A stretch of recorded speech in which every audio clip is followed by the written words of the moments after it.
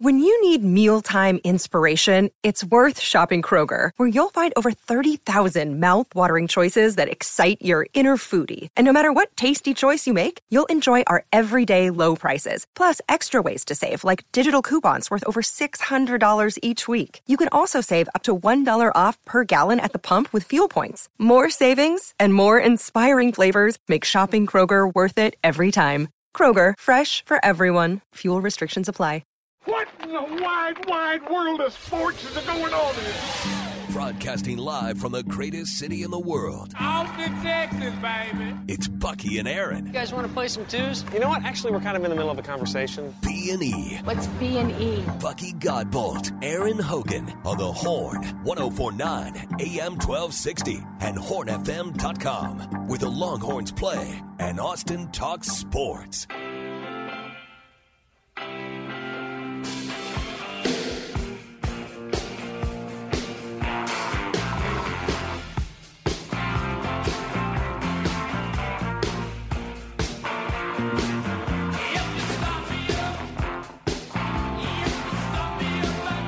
Started up, that's your Wednesday on B&E. Plenty of golf conversation, obviously, and business dealing conversation. Yes, the Michael Scott Paper Company argument and parallel being portrayed in the Live Golf. But there's also the idea, Mike, that Live Golf was, I keep saying, the vehicle to yesterday. You know, whether it was because the Saudis knew that, you know, the idea of the Saudi-funded money by just buying the PGA Tour would not be really palatable to a lot of people, and now it's presented as a merger between golf leagues. Well, was the Live Tour actually really a league? I mean, there were no ratings. It was it was a prop. It was a vehicle to get here, to create the disruption used to force the hand of the PGA Tour at this point. And you know, the fact that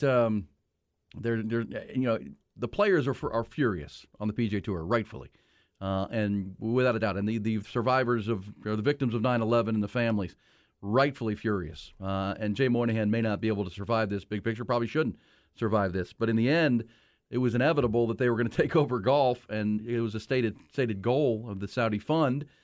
And to me, Liv was more of a prop than anything else to get to where we are today, which, you know, it's being praised by a lot of the biggest names in golf, including Jack Nicklaus, who gave full support of the move. Martin Slumber, the head of the R&A, said, "We are pleased that an agreement has been reached, which will help men's professional golf moving forward in a collaborative, constructive, and innovative fashion."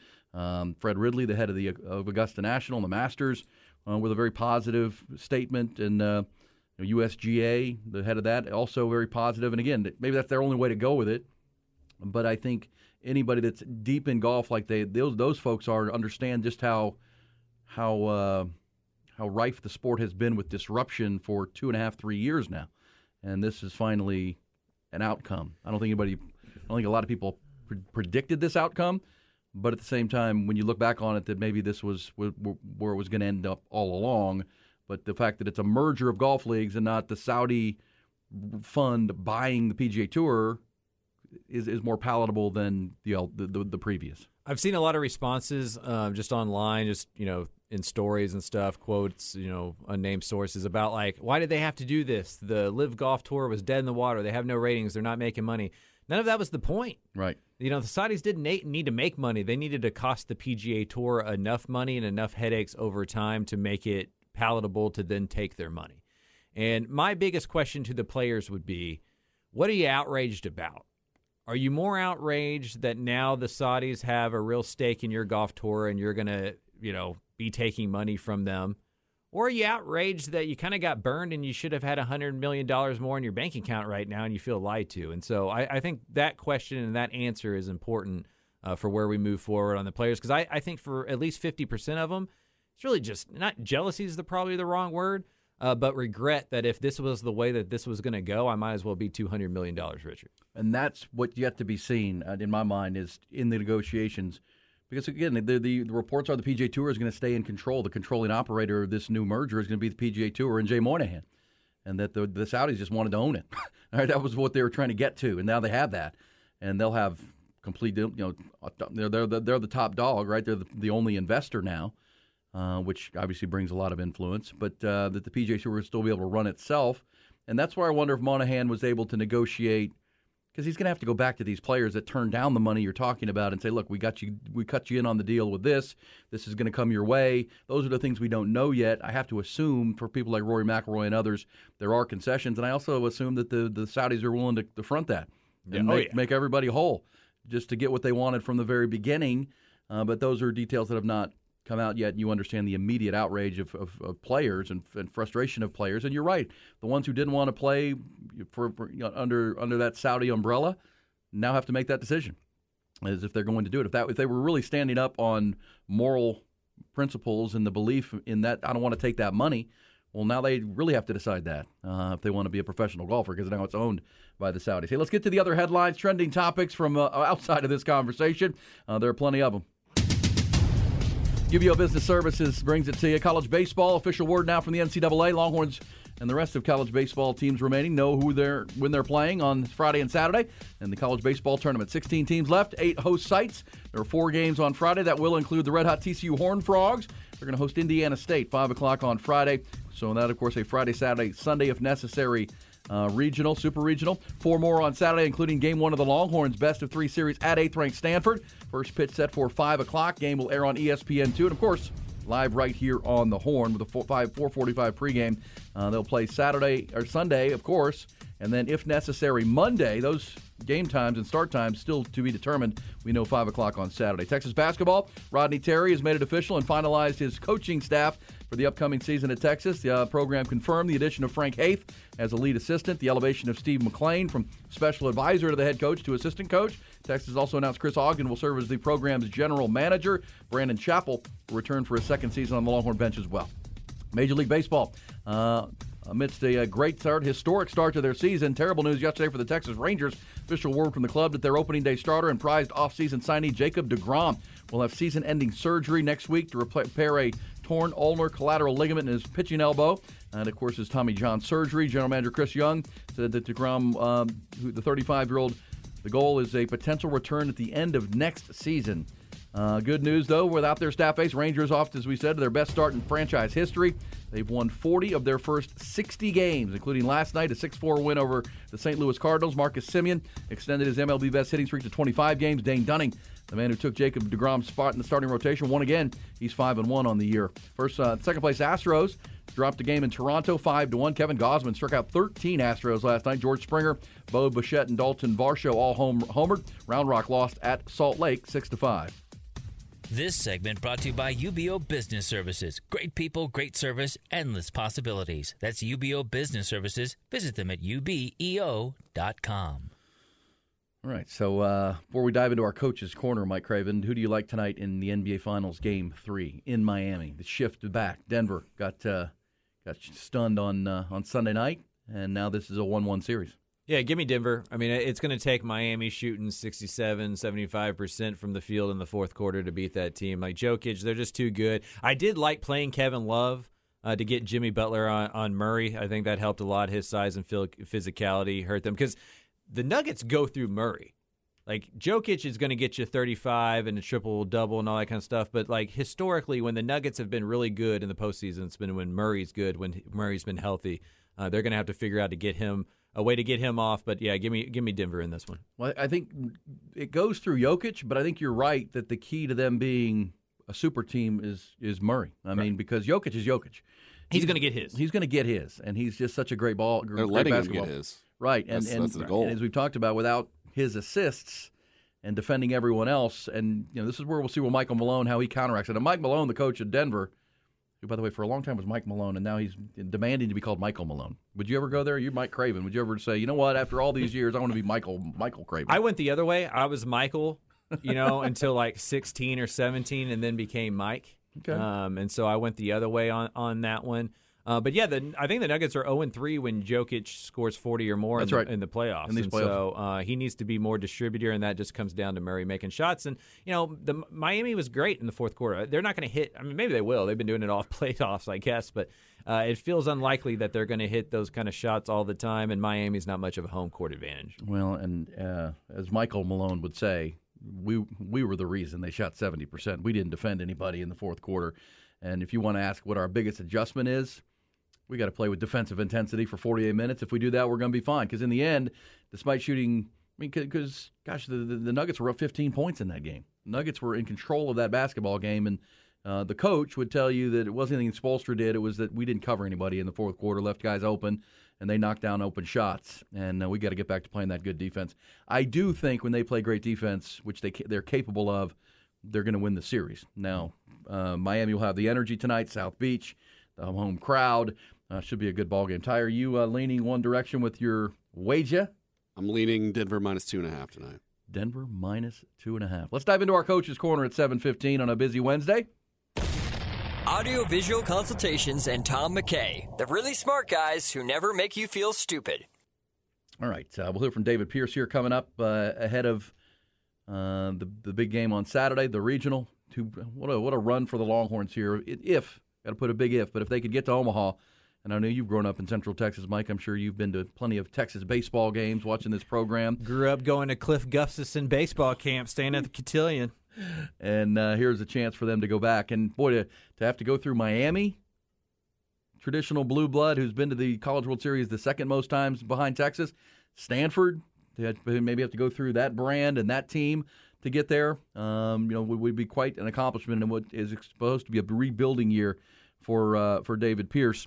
So we'll see if they can achieve that. It's a really good Stanford team that they're playing. Let's hear Coach Pierce talking about the Stanford Cardinal. Really good ball club. We saw what they did with their backs against the wall, beat A&M on back-to-back nights, beat Cal State Fullerton as part of that 2-win Sunday to get here.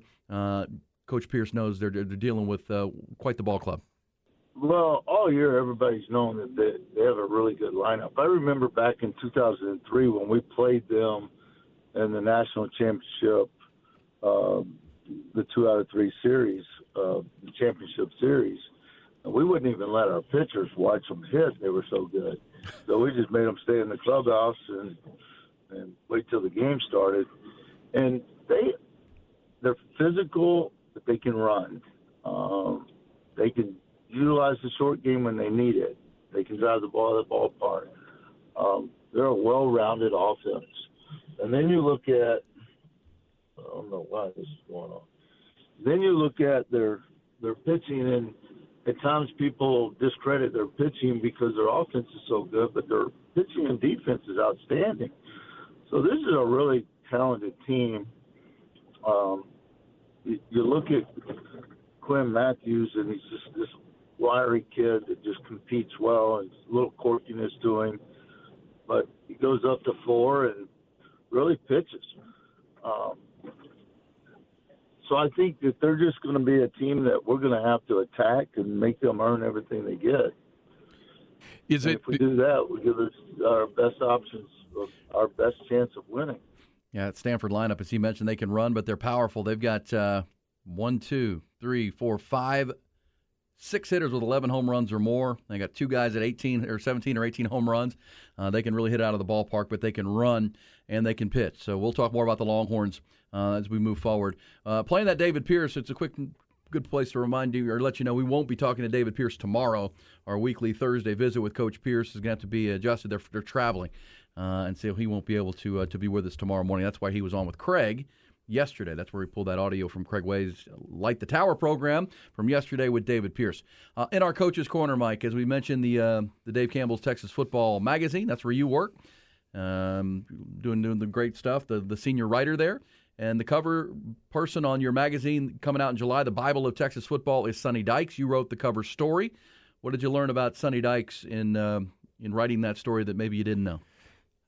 You know, what I found interesting about Sonny Dykes and what I find to be interesting about Sonny Dykes in general is how he kind of rebelled against being Spike's son.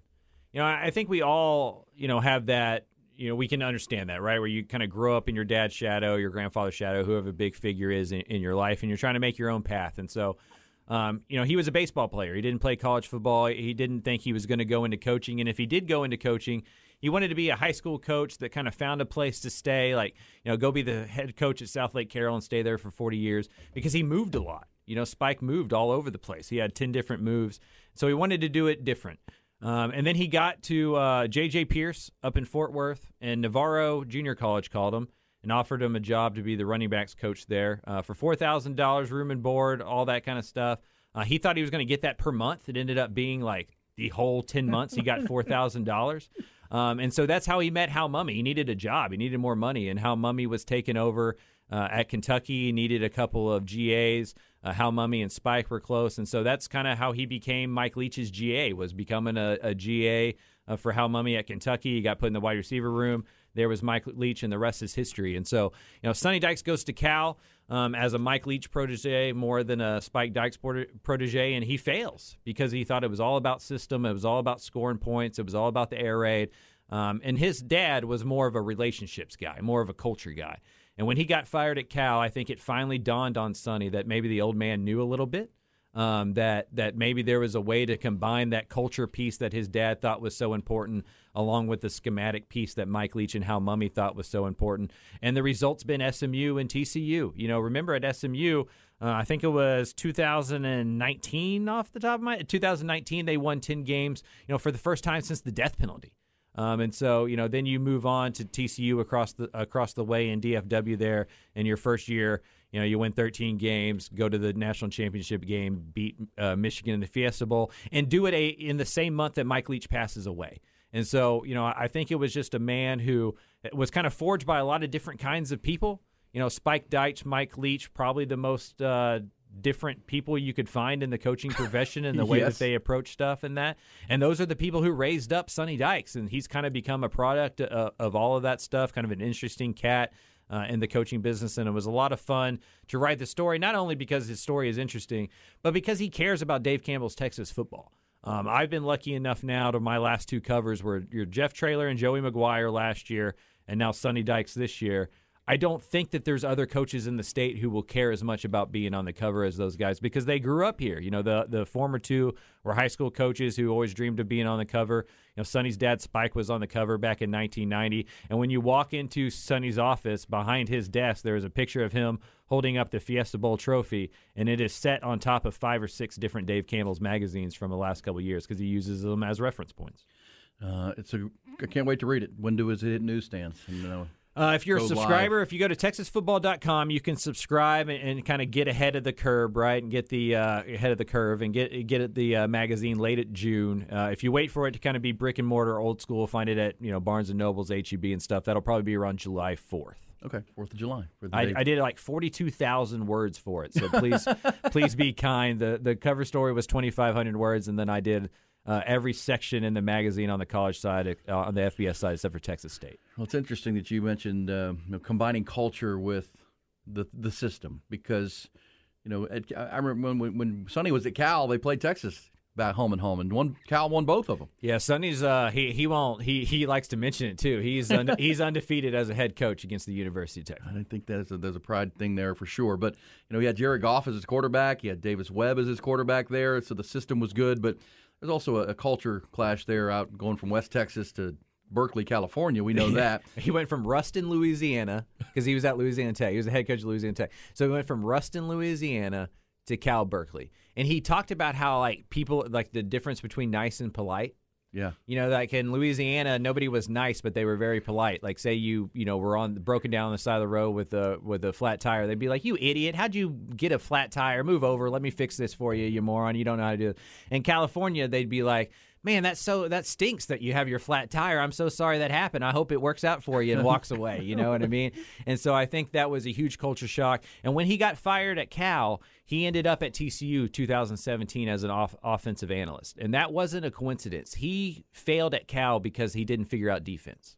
They were one of the most scoring. I mean, they're scoring 40-something points a game. Like they were a top 10 scoring offense, but they couldn't stop anybody. He wanted to be around a coach who knew defense. That was Gary Patterson. He hung out there for a year, figured out how to do that, how to coach that, how to make that important. And I think it really changed the way he coaches football. He became more of a run-oriented guy by hiring Rhett Lashley from the Gus Malzahn tree as his offensive coordinator at SMU. Continued that with Garrett Riley. So it's just a story about a guy who learned his lessons, who kind of thought he had it all figured out young, like most of us do. Got humbled a little bit, and now has had the greatest success of his career. And he built a really good program at SMU, maybe quietly and didn't go as noticed as some because it's not a Power 5 school, but won a lot of football games there and did a heck of a job, and that landed him at TCU. And I remember talking to our friend Craig Flowers, Colonel, retired Craig Flowers. He's a TCU alum and TCU fan and is tight with that program. And I remember talking to him about what did Sonny Dykes do that Gary Patterson wasn't doing? And how did it fall for Gary Patterson? And how did Sonny turn it so quickly? Because Sonny's become the example for every college football fan who wants their program to win year one under any coach, right? Well, look what Sonny Dykes did. He won the national championship in 1 year. But Craig said that he felt like, Gary, yes, he had good players, obviously. He recruited talented players. He had just lost connection with his players. He was so busy being head coach, CEO, getting facilities built, running the program. Yeah, just the CEO of the program. He wasn't connected to the locker room. We saw this with Mac Brown at Texas at times, and certainly at the end of his run here in Austin, where you lose connection with your program as the leader, and they don't follow you because you're not connected to the program and the players in that locker room. And Craig felt like that Sonny came in and made that an immediate connection. He connected with the players, got to know the players, and then they responded to the new coaching staff and their leadership. They didn't like Gary very much at the end. Yeah. Right? Because if you're not winning that, I mean, I think Herman had the same thing at Texas, right? Like that personality, if you're winning a lot, Nick Saban's great. If you're losing, that's going to get on your nerves. It's like we're 6-6. Like you're not that great either. Why are you screaming at me, And I think coaching changes are a lot like dating. If you're dating somebody who's like an outgoing extrovert, partier, fun person, and y'all break up, your next girlfriend or boyfriend's probably going to be the opposite of that. You're looking for what you didn't have or whatever. And I think TCU followed that model exactly. They went from authoritative defensive coach to free-flowing offensive guy. You weren't, even as media, you weren't allowed to talk to players. You weren't even allowed to talk to assistant coaches. I mean, the only time I can remember a coordinator getting to talk to the media after a game at TCU during Gary Patterson's thing is when Cumbie messed up and he forced him in front of the media to take the heat, right? Like that's the kind of guy Patterson was as a head coach, especially towards the end of his tenure. Sonny Dykes got there and announced at a basketball game that fans and students and anybody who wanted to show up could come to spring practice. Like it was just in a complete 180, not only for the fan base but for the students and for the players. And I think that allowed them a freedom that connected with this generation, and it really opened up the talent within that locker room because he did add 6 or 7 impact transfers, especially on the defensive side of the ball. But for the most part, they went 13-2 with a bunch of guys that Gary Patterson had gone 14-16 in the previous 3 seasons for. Yeah. And, we'll see. Now Sonny's got the job to rebuild it, right, because he's going to replace the best player at every position on his football team, including quarterback, and he replaces his offensive coordinator. So we shall see. They have a lot of work to do, but Sonny's got that thing in a good place. The cover person on the Dave Campbell's Texas Football Magazine this year. That'll be out in July. We'll also talk coming on. What's your thoughts? Do you think Gary Patterson gets back into a head coaching spot at some point? We'll talk Texas football as well with Mike Craven, all things college football, but obviously the Live Golf PGA Tour merger and takeover is certainly a top conversation. We're going to talk coming up with our man Omar Uresti, lifetime Longhorn, played on the PGA Tour a long time. His thoughts after absorbing what went down yesterday and the announcement early yesterday morning. Omar Uresti coming next. Hot or not for the end of the hour. It's Bucky and Erin. Mike Craven hanging out with us this morning. Appreciate him being here with Bucky out today. He's got some appointments this morning to deal with. He'll be back tomorrow for a Buck Off Thursday. Talk more about that Sonny Dykes, Gary Patterson conversation coming up. Also some Longhorn football with Mike Craven. Certainly while we have him, the senior writer at Dave Campbell's Texas Football, which will be out next month. And obviously we're talking about golf and the shocking news of yesterday. There's so many angles and layers to the onion of the deal cut yesterday and the merger that was announced. But one of the more striking things that has come out with the PGA Live merger is the Saudi Public Investment Fund. The PIF is now the exclusive investor in the new golf entity. The fund has the right of first refusal on any new investment. They're in charge. And, this was why I started the conversation this morning with this was the Saudis' plan all along. They wanted to buy golf. And I think Jay Moynihan and the members of the DP World Tour pushed back against that for as long as they could.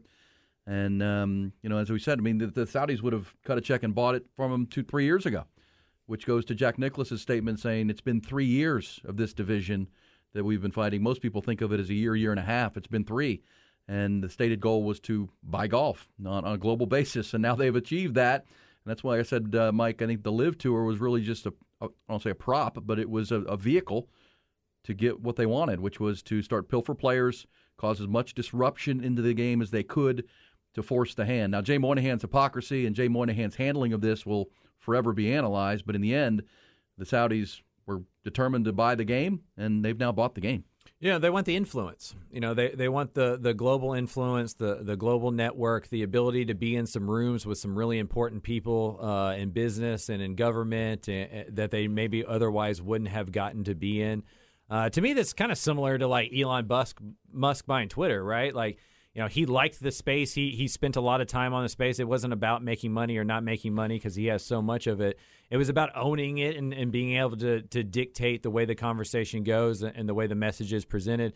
I think for the Saudis, it's the same thing. They're trying to do it in soccer. They're now trying to do it in golf. I would imagine it's not the last sport or space they try to get themselves into in that way. Actually, I think as we've been talking, there's a report out of England that one of the sheiks has put in a bid to buy Manchester United. Wow.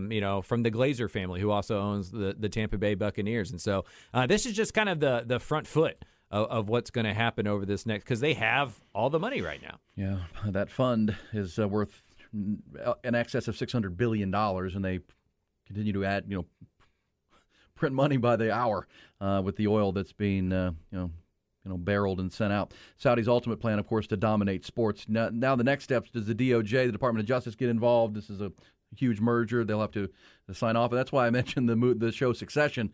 There will be DOJ oversight on this. There will be the next steps. But get your popcorn ready for today when guys like Rory McIlroy get in front of a microphone for the first time. They're up at the Canadian Open in Toronto. And after a Pro-Am this morning, they're going to have availabilities. So that should be interesting, to say the least. Let's go to the Vaqueros hotline, though, get the perspective of a man who's been on the PGA Tour. He is Austin Golf. He's our friend Omar Uresti, a lifetime Longhorn, helping us out with our tour of Texas golf courses as well. Omar, how are you? I'm doing great, Erin. How you guys doing this morning? Doing great. Now, what were your initial thoughts? I mean, you've been, inside of this for years now, and watched it happen to the game you love. What was your original thought or initial thought, and what is your thought this morning, just on the big picture of where we were and where we're going?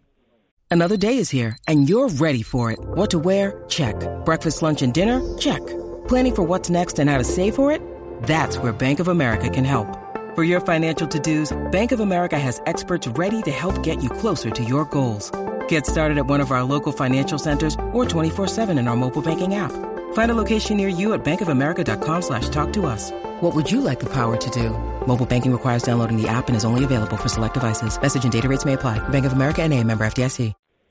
Well, I'm definitely a little shocked in the way things have progressed, as I sure everybody is, and also not very happy.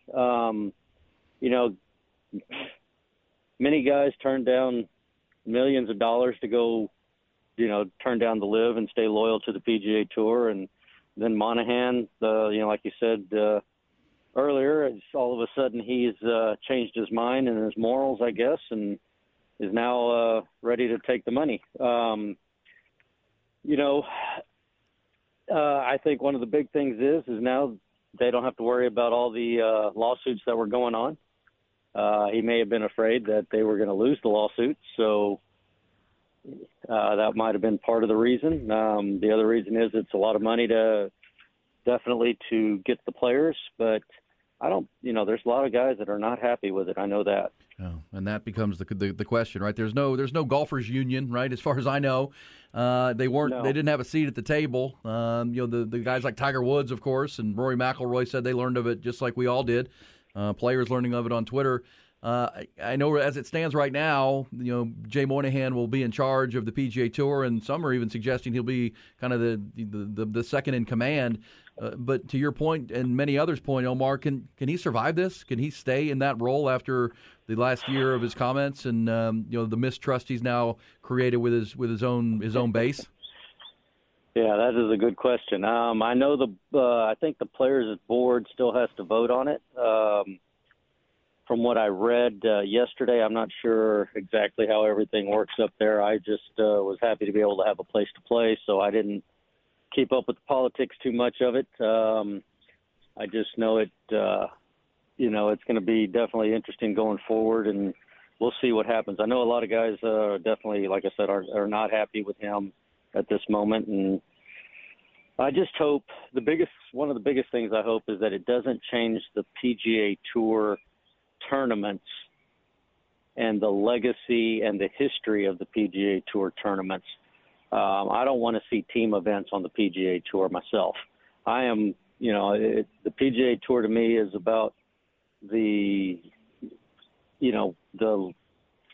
legacy that Mr. Nicklaus and Hogan and Sam Snead and Arnold Palmer have built, and to do this, and hopefully no team events come about, because I don't believe the PGA Tour is about team events. And just your thought, Omar. I mean, obviously, as a PGA pro, and you've been on that tour. The fact that Saudi Arabia, the Saudi Public Fund, now owns golf. I mean, on a global level. I mean, it's arguable that was not going to be preventable because they have so much money, and big business usually goes to the man with the most, or the person with the most money.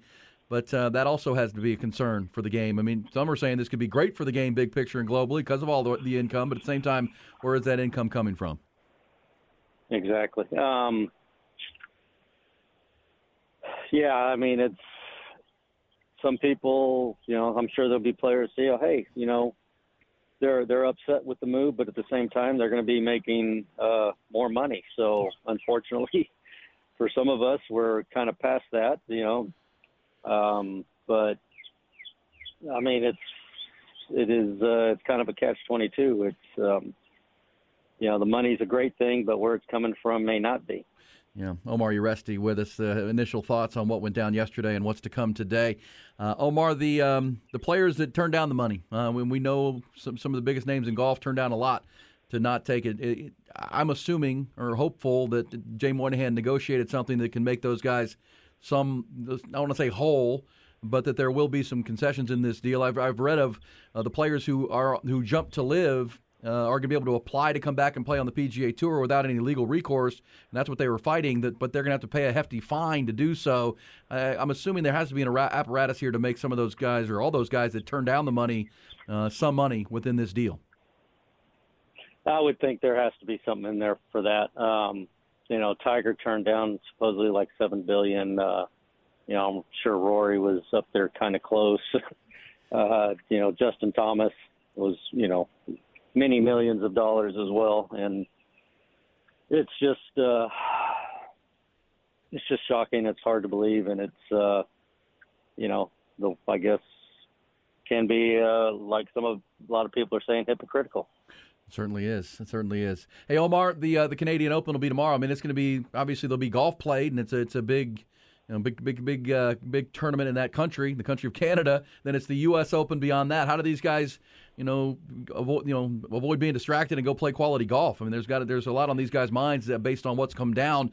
What do you expect to see this weekend and then next weekend out in Los Angeles?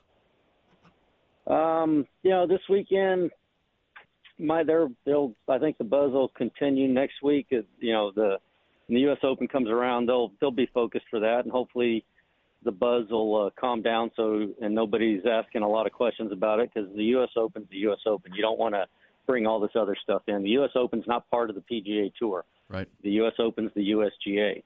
So hopefully they will focus on the U.S. Open and not on this. We appreciate it. I know you got to get your mom's dogs to the vet this morning. We appreciate a few minutes talking about it. Hope everybody's enjoying the tour of Central Texas golf courses. We had a fun one at Butler Pitch and Putt just last week that we put up at our website, all powered by our friends at Callahan's General Store. Charlie and the team over there. Thank you, Omar. Thank you. You guys have a good day. This says, why apply to the PGA if LIV is now the PGA?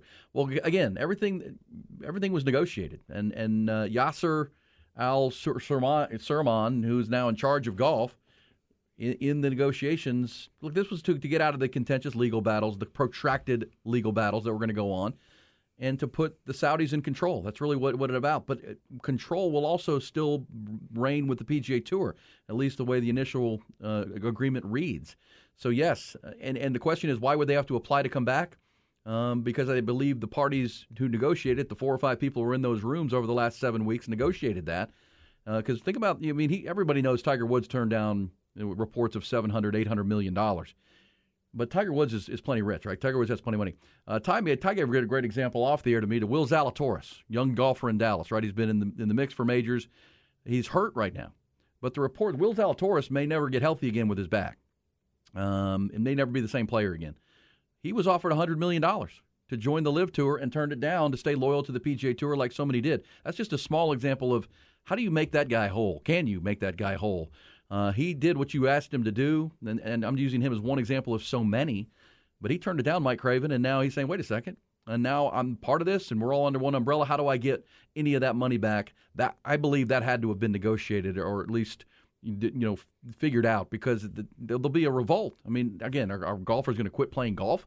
I don't know, but at some point, if you're Jay Monahan, you have to know that there's going to have to be some deal cut because there's a lot of money coming in here. I mean, the investment is upwards of $3 billion. There's money to be given out if they want to be fair to these players who turn down the money. What if they just get more money moving forward? Well, what does the LIV owe the guys that turn them down? Well, because they're not on contracts in golf. This has always been one of the things. The LIV players were. LIV players were given contracts. PGA Tour players make money when they win. Yeah, so why should we assume that guys like Rory McIlroy or Will Zalatoris should or will get any money at all? Because I think that Jay Monahan would have had to make that a prime piece of the negotiation in my mind. And that's what really rich people do to get their employees in line. Yeah, just give them more money. Yeah, it's like, hey, you missed out on all this money. We created a $500 million slush fund, and we're going to divide it amongst the players who turned down those contracts originally. Yeah. And you give $10, $15 million to each of those people, maybe some more to guys who turned down even more money, and you move it on from there, and you just hope it gets quiet. Because they're in a PR game now, right? Like they're just trying to make people happy, make this get quiet, and where we stop talking about it. I'm very interested in what Rory's going to have to say today. Sure, me too. Those are going to be because it's like Rory and Tiger, like the guys who don't necessarily need the money because they're so rich, right? But the people we're talking about being hurt and needing the money, it'll be easier to kind of get them on board, I think, by throwing $20 million here or there. But they all said a lot. Rory came out. He probably took the hardest stance on this. Sure he did. And he defended Jay Monahan. That's why, if Jay Monahan's the devil, if he didn't negotiate this. And if you don't think that the Saudis can afford to pay Rory McIlroy that $100 million and say, because they now own the tour. They want a happy Rory McIlroy. They want a robust tour. They want to grow the sport, whether we like where the money's coming from or not. And a disgruntled group of players is not a good idea. So just pay him. Just pay him. Give them the money that they turned down. He's already talked so much about not taking the money for the right reasons. That's what I'm saying. What is he going to say? I'm just interested in what he's going to say. Well, that's right. Once he does You're get right that about money. that. Well, they'll couch it in, now it's coming from the PGA Tour. We're giving you the money. We all know where it's coming from now. Everybody's got to rectify that in their own mind because that's what Moynihan said he was fighting against. Was taking the Saudi money, and he vilified players that chose to take it. He said, when have you ever had to apologize for being on the PGA Tour? Well, now the whole tour is owned by that money. Yeah. So everybody either have to quit golf and not play or take the money. I mean, that's really... Yeah, a lot of us would be homeless and not getting paid if we really took into account who our bosses were. That's exactly right. Like who the owners of the company were and all that kind of stuff. I mean, I worked at the Austin American-Statesman for 4 years, and I can't stand Gannett. Yeah. They went on strike yesterday or on Monday, for that kind of stuff. And so, you gotta. Now these guys are super rich, so you could say they don't need that to go eat, right? They have millions of dollars. Rory could walk away and never have to have a job again, and all that kind of stuff. But this is what he loves. This is his passion. He's going for something historic. He's probably been working for this since he's 4 or 5 years old. It's harder than that, right? All this. There's all these contexts. You read the comments. There's context, there's different layers that go into this. And I think in a vacuum, Rory would love to be yeah, I don't want this money. I've said all these things. I'm just going to walk away. But at the same time, that would be walking away from the thing he's been working for his entire life. That's a hard thing to do. We'll come back. Ty will lead us through some hot or not topics, including the terrible news for the Texas Rangers. They're off to an incredible start, but the Jacob deGrom news, not a piece of good news for sure. We'll get to that coming up on B&E. What's hot? And what's not? What's hot, what's not is brought to you by Texas Orthopedics, the largest independent orthopedic practice in Central Texas. Visit us at txortho.com to learn more and to schedule an appointment. Yeah, hot and not on this Wednesday, getting you up over the hump into a busy weekend. Super Regional start Friday, NBA Finals game number 3 tonight in the NBA. So we got that to look forward to this evening. Obviously, a lot of golf conversation this morning. Terrible news, though, for the Texas Rangers. And I know they haven't needed him so far, but when you sign a guy to a 5-year deal with injury history, one off season, then give him a truckload of money, and he's going to be out now for all of this year and all of next year. You love that, don't you? What do you mean? I don't love that at all. As an Astros fan? Well, I feel bad for Jacob deGrom. My friend who I've told you about, who's a huge Mets fan, who watches every Mets game, texted me as soon as the news came out and was like, "Ha ha ha! You get like that's what you get." I feel bad for the player and the team. I mean, that's a lot of money. I feel bad for him, yeah. And he was almost in tears yesterday when he's talking to. He wants to be out there with his ball club because they're really good. They've won 40 of their first 60 games, or 40-20. How many times has he had Tommy John surgery? I think this is his second time. He had it in 2011 with the Mets when he was a prospect.